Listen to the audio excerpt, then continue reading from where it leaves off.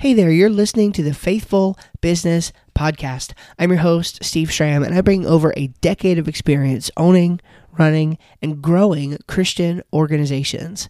And in this podcast, I want to help you become a more effective leader for Christ and serve your clients and customers well. Welcome to the show.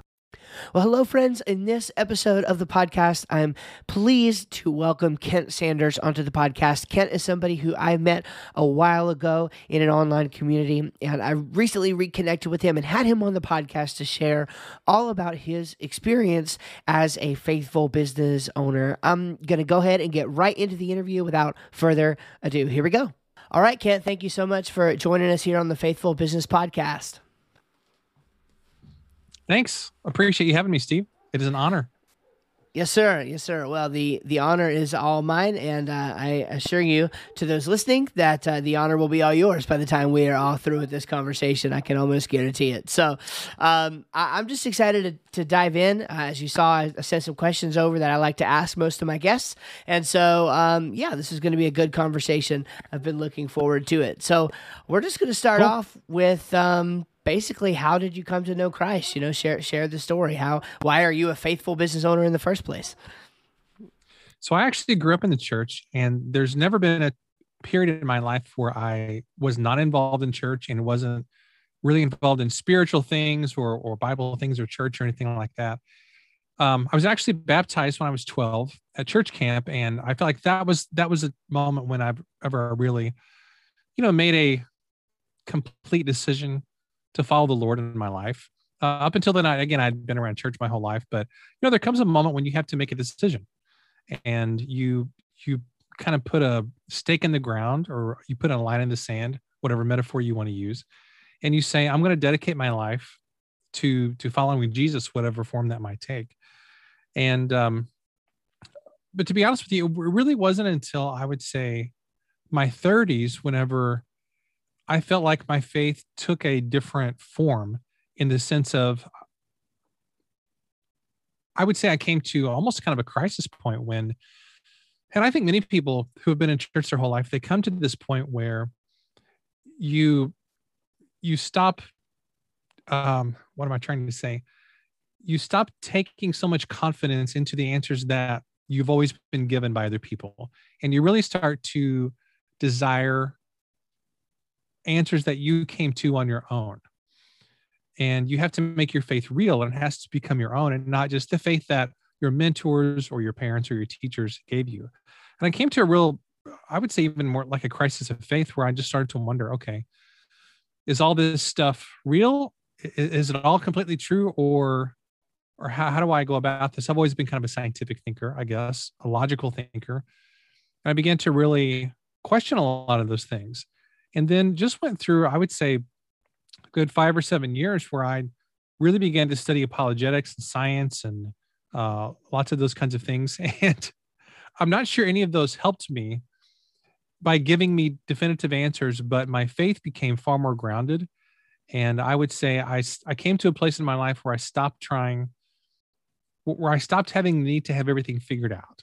And I became much more comfortable with the mystery and just resigning myself to the fact that I'm never going to figure everything out. And I don't know, my faith became so much stronger at that point. I feel like I'm not making any sense at all with this story, but it's just been a journey. And I think everybody goes through this. Yeah, no, it's actually making a lot more sense than you might think. So just to kind of come back on some of those things, it's really interesting to me how I meet people, and I don't realize, like, this just happened earlier to me today. Like, I don't realize the amount of things that I have in common, or the various dimensions in which there are people that I could the various levels on which I could really connect with people. So like apologetics, and it's the same thing happened to me.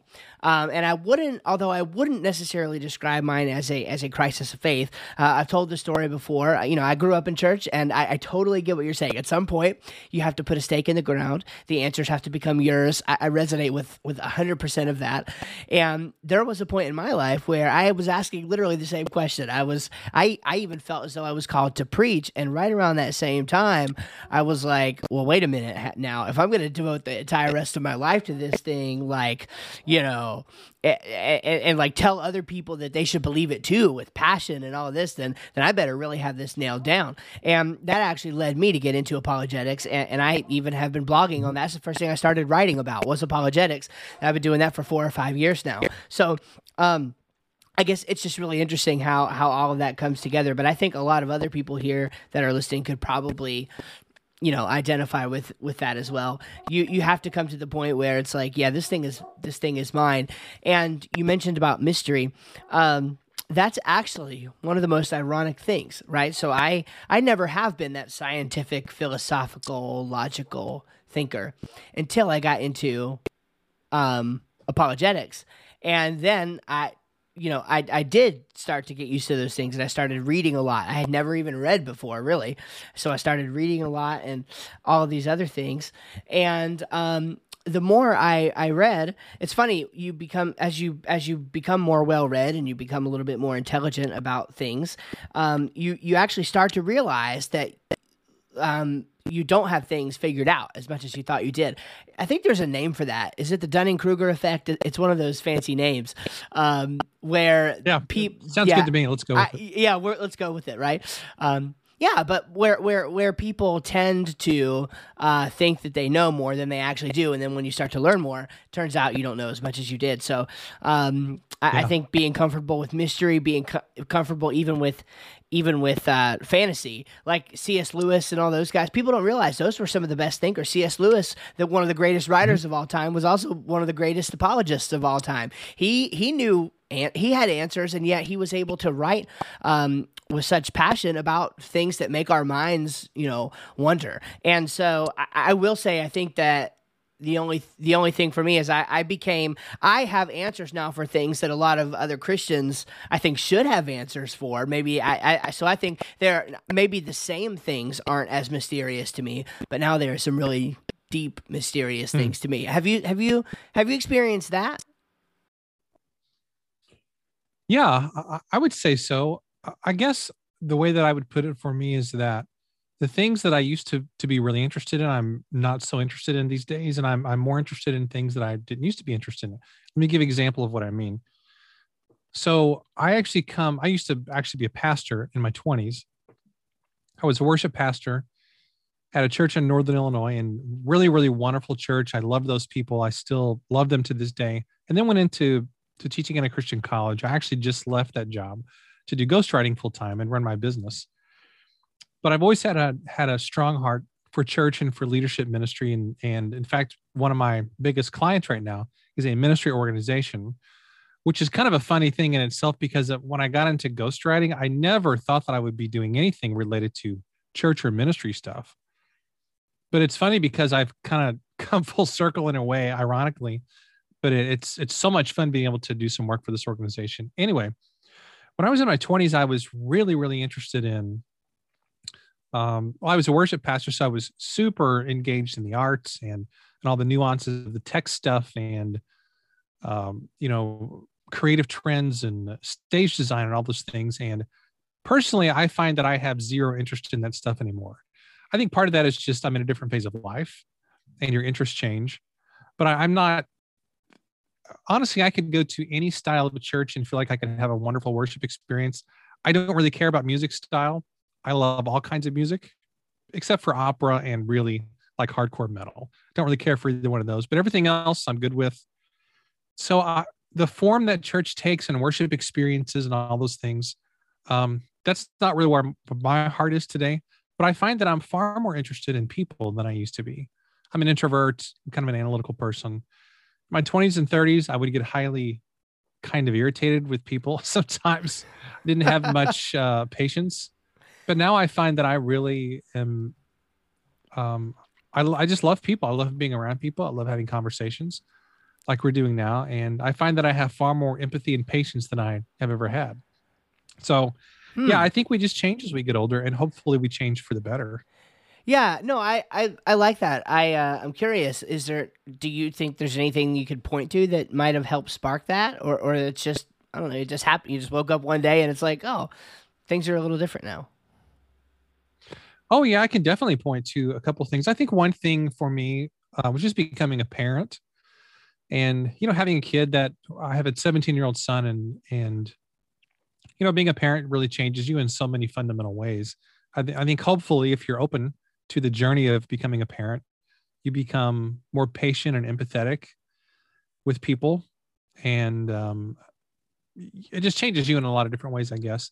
But also in my 30s, I went through, particularly the last few years of my 30s and into my early 40s, I went through a really difficult emotional time where I just was really searching for what my next step was and what God wanted for my life. I felt very burned out and totally lost in my career direction, even though I had I would say, a successful job as a college professor. I just was burned out and bored and had no idea what my direction was. And also, my whole adult life, I wrestled with depression, sometimes more severely at other times. It took me a long time to get a handle on that and figure out how to deal with it successfully.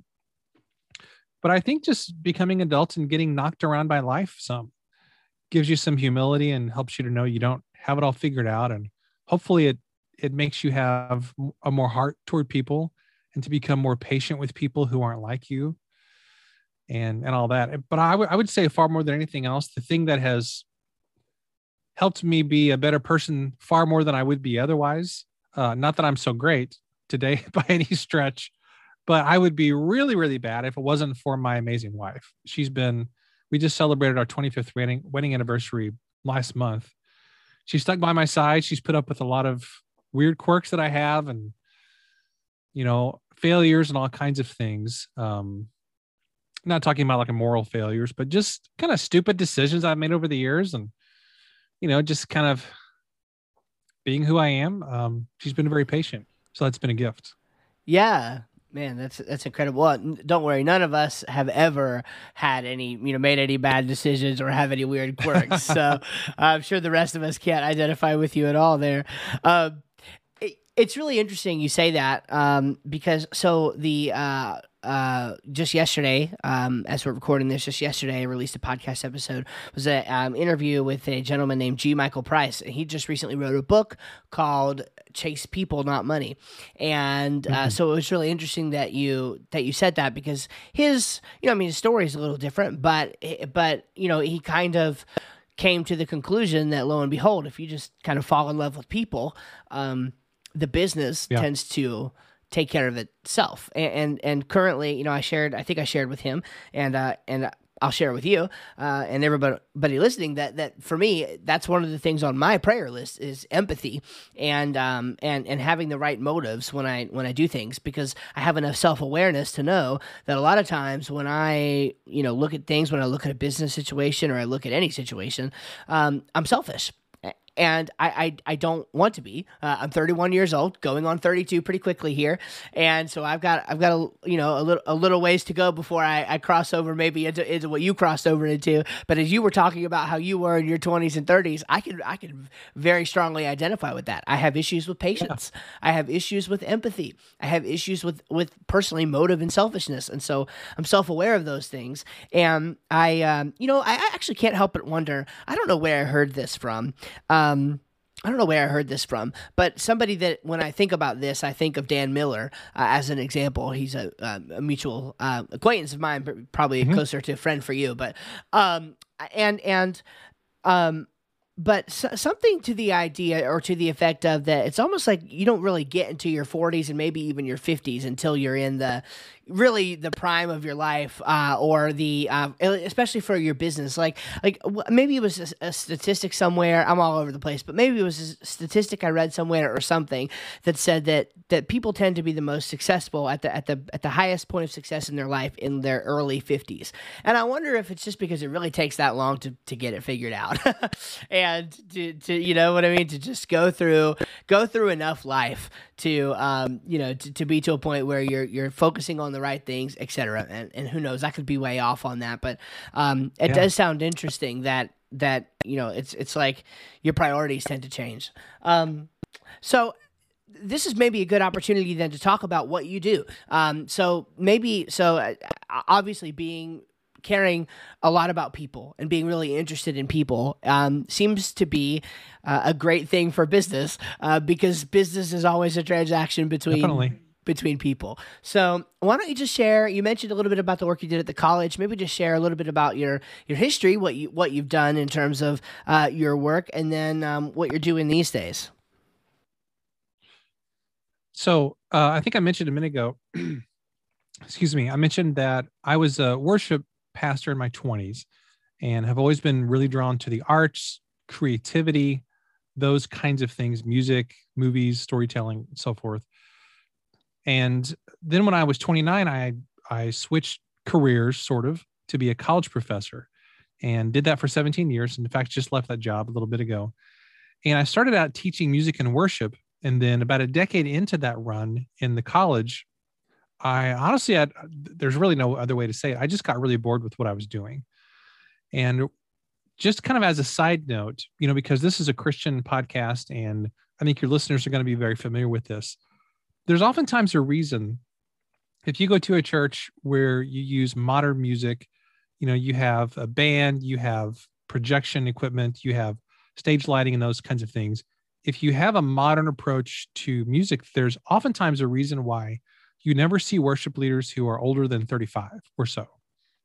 And the reason is because when you're involved in church music at that level, in terms of you have a full band, you're arranging music, you have lots of rehearsals and stuff, that's really a grueling process. And if you talk to anybody who's involved in creative arts in church, they will tell you it's really exhausting.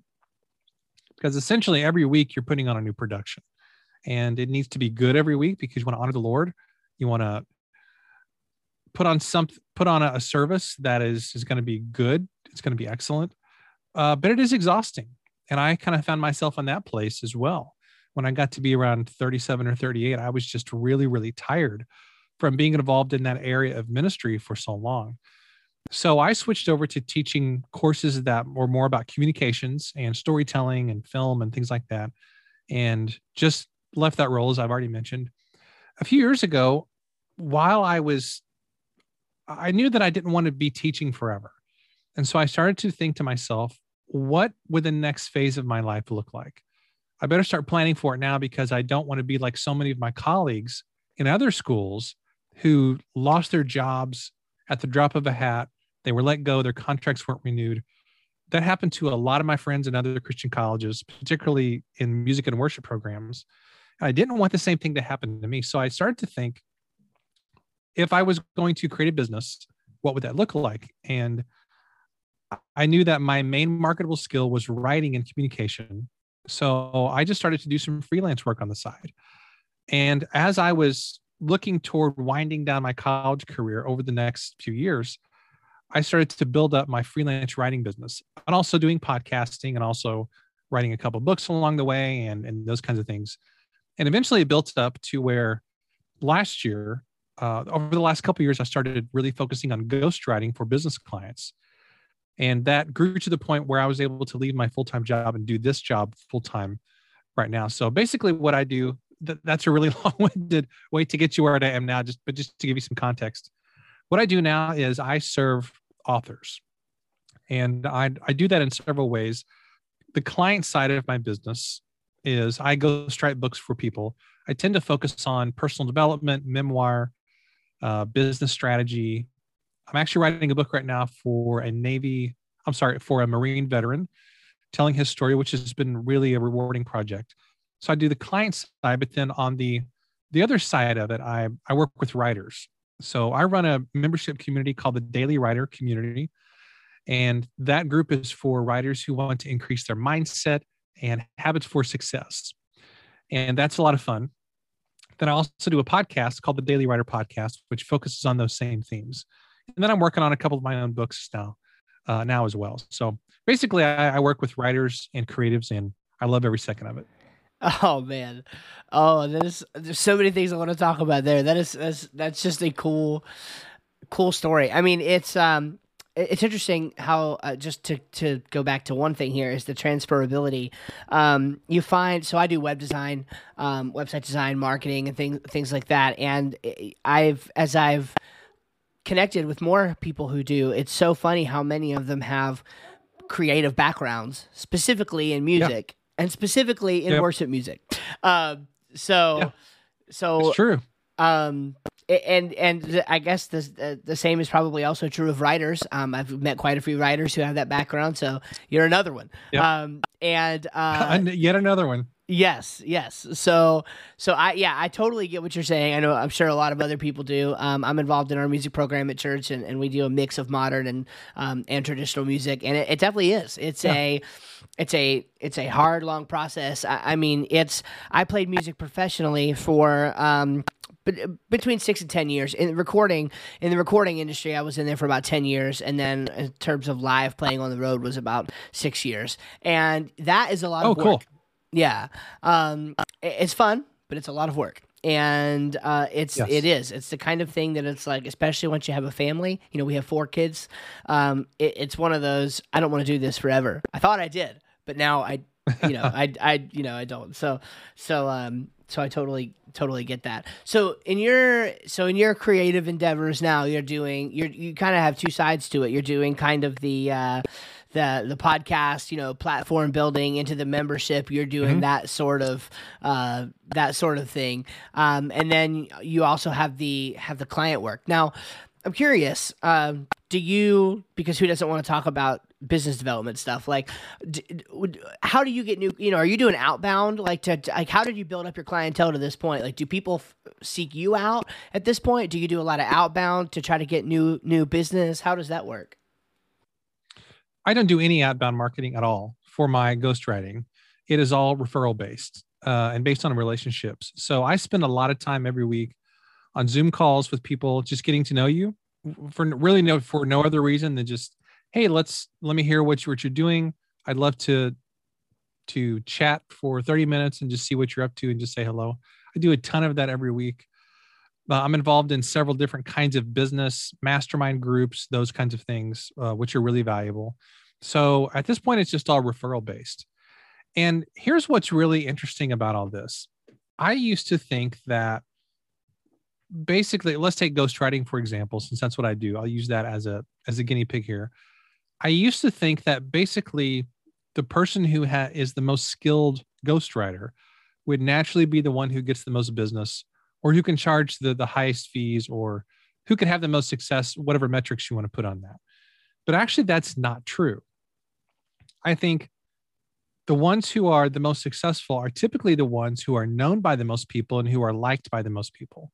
So really, it all comes down to that old thing of people do business with those they know, like, and trust. It's a phrase people throw around a lot. But it's true. It's absolutely true. So I think it's really critical just to spend time serving people, getting to know people, and networking for no other reason than just to serve people. It's not like, hey, I gotta throw my business card at you and this kind of stuff. So no, I don't do any marketing except just for building relationships. Wow. Yeah, that's awesome. It's kind of one of those things that it's like it's that thing that you really should do and you really have to do, but it's actually really hard to do that unless you just like really do take an interest in people. It's one of those things that almost sounds so easy that it's like, no, I don't want to do that. I want somebody to tell me the hard thing that I have to walk through the checklist of things. But it's kind of like if you just like all of my early web design business, it was the same thing. It was just meeting with people in those groups. And, I used to be in the 48 days with Dan Miller, and I took away a couple clients from that. Same with Michael Hyatt's Platform University when he owned that years ago. I have a few clients that came out of that. And that was like my early business development was like that. So, and still some is to this day. So, what is the process then of ghostwriting look like? Because I kind of feel like that this scares people. Well, okay, I think there's two things. I think the first thing is people have no idea about it. I think ghostwriting is a new term for a lot of people. Maybe it's a little more popular today, but I still think I mean, just to kind of spoil the fun for everybody, like most of these big names, especially big names, but even some of your not so big names these days who have their own book, like a lot of times they are not sitting in front of the computer screen for, days. No, and I've written 3 books, so I understand the amount of work that it is. And only one of them was a full length. And so even so, I realize how much work it is. And so, yeah, these people are for the most part not sitting in front of their screen for hours and hours on end. They're using people like like Kent. So I feel like that's one just sort of, audience for this is people who don't have a clue what it is. But then on the other hand, I think you have people who, once they do find out what it is, it scares them. It's like, what? How will it ever sound like me? So can you address kind of those two different poles of thinking there? I can, absolutely. So let me address the first one about kind of what ghostwriting is. Now, there's really two types of ghostwriting as I see it. There's the type of ghostwriting where basically somebody says, go write a book on XYZ topic, fiction or nonfiction. You give it to me and I put my name on it. And the client basically has nothing to do with the book. That does happen a lot. I mean, I'm not gonna lie and says that never happens, because it does happen a lot. I don't really do that kind of ghostwriting. I do the kind of ghostwriting where I am highly involved with the client, and my job as the ghostwriter is not to come in and have all the ideas and to write a book start to finish and then give it to you and then you market it as if you did it totally yourself. That's not really the way that I do it. And it's not the way that most ghostwriters do it, by the way. The way that ghostwriting typically works, and I think this can be a very beautiful collaboration, is that, Steve, let's say you hire me to write a book, but you don't have the time or you don't have the interest in sitting down in front of a keyboard for hundreds of hours and cranking out a book, because it takes a long time. It's a lot of blood, sweat, and tears to craft a book from start to finish. So let's just get that out of the way first. It's a long, grueling process to write a book, especially if you're not doing it all the time. So I come in and first of all, we talk about, what are your goals? What's the idea that you have for the book? What is your business? What do you want this book to do for you? That's the number one thing I always ask about before we get into anything else, is what do you want this book to accomplish for you? Because it should help you accomplish something. It's a big time and a money expense hiring a ghostwriter. So my first job is to make sure that your investment in this process is going to get you some kind of result. Now, I can't guarantee you're going to get the result, because that's really up to you, but I'm going to get the ball as far down the field as I possibly can to help you achieve whatever result you're looking for, whether that be getting more clients, more credibility in your niche or your field. Maybe you hire me to write a family legacy type of a book, whatever it is. So I discover what's your goal, first of all, and then we go through more of the nuances of what's the idea, who's the audience for the book, what are the other books that are competing against your book, and what are you bringing to the marketplace that's new or different or unique. And we go through that whole process. And then over a period of months, we work through the structure of the book. We talk about stories that'll be included. We do lots of interviews. We have lots of calls where I basically am extracting stories and content and information from you. And then my job as the ghostwriter is to basically put on my Steve hat every time that I work on the project. And I go, how would Steve say this if he were the one writing this book? And half of the job of ghostwriting is listening. It's listening to how you say things and how you word things. And I pay attention to things like, do you speak in short, punchy sentences? Do you speak in long, complex sentences? Are there any kind of words that you tend to use a lot? I basically learn your voice, and I train myself to speak and write like you as much as humanly possible. Yeah. And I'm there really, the way that I look at ghostwriting is that I'm kind of a midwife. Now, I realize I'm a man, and a midwifery, I think is what they call it. Yeah. That's, I'm sure, primarily something that females do. But that's the best analogy I can think of it. I'm there to support you in your journey to bring your baby into the world, which is your book, of course, to clean it up, to make sure it's healthy and breathing, and to give it back to you wrapped in a warm, snug blanket so you can present it to the world. Yeah. I'm there to support your ideas and to assist you in that journey. That's really all that I do as a ghostwriter. Huh. Wow. I'm trying to think where to go with that. So it's not something to be scared of, right? So it's not. No, not a bit. It's like if I, at least the way you do it, right? If I come to you and say, hey, I want to write a book, I can, your job is to make me feel like that I'm in good hands, and that when this thing goes out into the world, it's going to be now.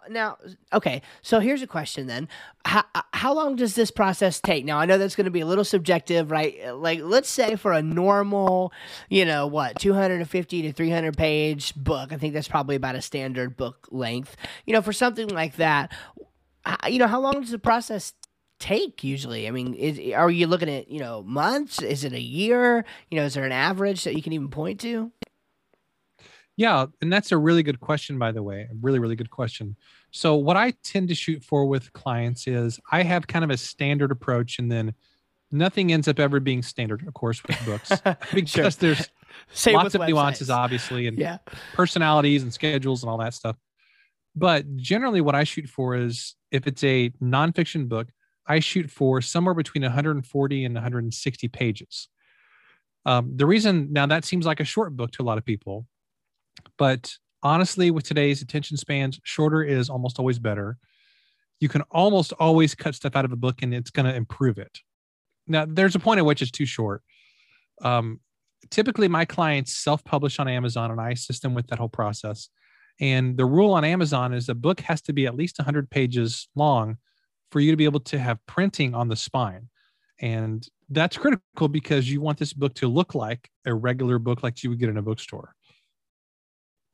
And I work with top shelf editors, graphic designers, layout artists, who basically, when we finish, your book is indistinguishable from any book that a publisher would do because it's super high quality, it's top notch, and all that stuff. So, but to go back to answering your question, that's typically the range that I shoot for: 150 to 160 pages.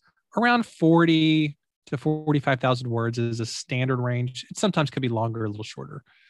And typically, I plan for 6 months start to finish. So, month one, we talk about your audience, what you want to accomplish with the book. We're outlining the book and structuring it. Then months 2, 3, 4, we're gathering content. I'm writing drafts. You, as the client, are editing the drafts. So your role as the client, it's not like you just sit back and do nothing. This does still take some time. Yeah. Because you then become the editor, because I'm drafting and you're telling me what to change. This is good. This is not good. There's a lot of back and forth. And then, typically months 5 and 6, we're thinking about editing, cover design, uploading to Amazon, ordering proof copies to make sure it all looks good, getting your ISBN number, all those kinds of nuances with it. So now I do have one client who we just extended hers to 9 or 10 months because she wanted to take it a little bit slower, which is totally normal. But 6 months is very, very doable from start to finish. Wow, I feel like that's pretty reasonable. I mean, I don't know why I was expecting it to take longer than that. I guess because I'm biased and I know how long it took me to work on my own. But yeah, that's pretty reasonable to think that. Now, I mean, I don't know what sort of cost investment and all of that is involved, but I mean, 6 months to have a book written from nothing. I mean, that's pretty incredible. So yeah, that's okay. That's great. Now, all right. Now I have a question for you that might be a little difficult to answer. Kind of moving on down the sort of standard questions I like to ask, because I really do think that good business is going to be good business no matter what your faith background is and all of that. However, I do wonder if there's anything, and you can say no, but is there anything that points to that you think would differentiate you from other people who are doing what you're doing because you're a Christian? I mean, because you're a faithful business. I mean, are there people, just as an example, another interview that I conducted along these lines, this was a while ago, in the particular industry, unfortunately, there were a lot of people who were doing things similar to what my guest was doing. And, but they would take advantage of people. They would, the industry was known for having its bad apples, so to speak. And so there was a marked difference. Do you see any difference in what you do? Does it give you a competitive edge or an advantage at all, or? I would say it can. I don't necessarily put it out there that I used to be a pastor. I mean, most of my friends know. Sure. People who are in my circle, they're aware of that and my story. And I'm very public on social media, especially the last 2-3 months, about transitioning away from my Christian college job into ghostwriting. So anybody who's followed me on social media, they know my background. I've never had one single person ever seem weird about that or uncomfortable. Mm-hmm. In fact, the interesting thing is that I have had more conversations about God, the Bible, faith, Jesus. With non-Christians, the past several months, as I have transitioned into this new world, that I probably have the past 2 or 3 years. Yeah. Oddly enough, Yeah. so that's been an interesting thing. That is, it's actually not, again, it's not so odd. I've talked to, another gentleman, that I've talked to recently that I hope to have on the podcast soon. One of the things that he pointed out to me without even asking the question, I was just asking how business was. And, he said, ironically, I'm able to have a bigger impact for the Lord doing business than I was when I used to work full time for a ministry. And, and I'm thinking now of probably 3 other people that I have heard say something very similar, that in their business endeavors, because they're a faithful business owner, they are having a bigger impact for the faith through their business than they were, because it's almost like when you're in ministry, there's almost like this big barrier that you have to overcome to get people who aren't interested in faith to even start to listen, versus it just happens naturally when you're doing business with people. It does. So that's it does, and it's fantastic. It also became, when I stopped trying to evangelize people, life got way simpler. Now, I want to put some context to that, because it's going to be easy to misunderstand that. Yeah. Okay, what I mean by that is that I grew up in an evangelical church culture that really put the emphasis on every conversation used to be about Jesus. When you encounter people who don't know Jesus, you've got to be presenting scripture. You've got sometimes all these systems that you've got to memorize to present things in a certain logical way. And there is an element to the world of apologetics at times, and of the evangelical church culture, that basically kind of wants to argue people into heaven and debate people into heaven. And I'm not saying there's not a place for that, because I think that can be a healthy and interesting thing. But I have found that people tend to open up to me more when I just say, hey, I'm a Christian. This is what I believe. I don't have everything figured out. And you know what? I could be totally wrong about all this. Maybe there is no God. I mean, I can't point to something and say, God exists definitively, because I think we're kind of honestly hard pressed to prove that definitively. If there was definitive proof, everybody would be a Christian, right? So what I say is, this is my journey. This is the faith journey that makes sense to me based on the evidence, based on what I know about science and creation and the universe and the laws of physics. It seems to me that it's kind of obvious there's an intelligent designer behind everything that we see. And when I take that, and then when I take what I know about the Bible and the historicity of the Bible and the proof of it and the historical findings and all that stuff, when I put all that together, the Christian faith just kind of makes the most sense to me. And that's really why I'm a Christian, to be totally honest with you. It just makes sense to me. So, but when I kind of shared Christ like that with people, and I don't judge where they're coming from or their own journey, they seem to really open up to that. So I've stopped trying to convince anybody. I just try to share who I am. And when it comes up in conversations, I share my faith. And that seems to get way better results than trying to argue with people. Yeah. No, I totally agree. I think a lot of people same here. I grew up in a context where it was like, look, if you're like, every time, you should pretty much be talking to everybody. Like, you go through the grocery store, and it's like you're everybody you meet in the grocery store. You're saying, hey, you're handing them a track. Hey, and I'm right. like, that's never worked for me. I'm introverted. I don't have that personality.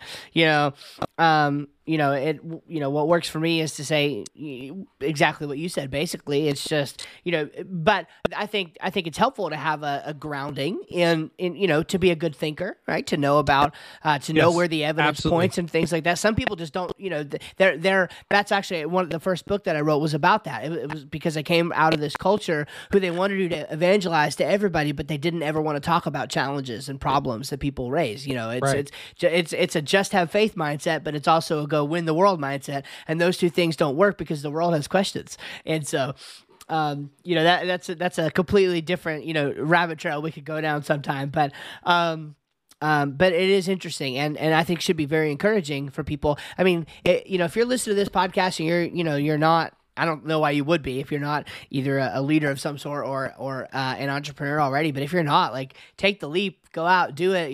It's one of the biggest ways I think that you can make an impact for the world. I'm actually thinking about writing a book about this particular subject, so maybe we'll need to have a conversation here in the future. But Sure. There's Michael Hyatt recently wrote a book called Entrepreneurs Will Save the World, I think is what it's called. He wrote that at the beginning of this coronavirus thing. And I sort of have this inclination that that Christian entrepreneurs will change the world. Now, I want to flesh that out a little bit more at some point, but my point is that I think, especially with some of the censorship and things that are happening today, I think there's a renaissance of Christian entrepreneurship happening and also coming up that could be really, I think, beneficial and useful, and I think has more merit than a lot of people give it. And one of the, of course, outgrowths of that would be the fact that you can touch more lives, you can reach more people through business than a lot of times you can in direct, ministry where they can see you coming, especially here in 2021. So, Very true. All right, so I have another question for you. What would you say that is people's biggest misconception about owning, running a business? Do you have any thoughts on that? Like where people just think it's this dream or whatever, and then it turns out, well, it's not as simple as it seems.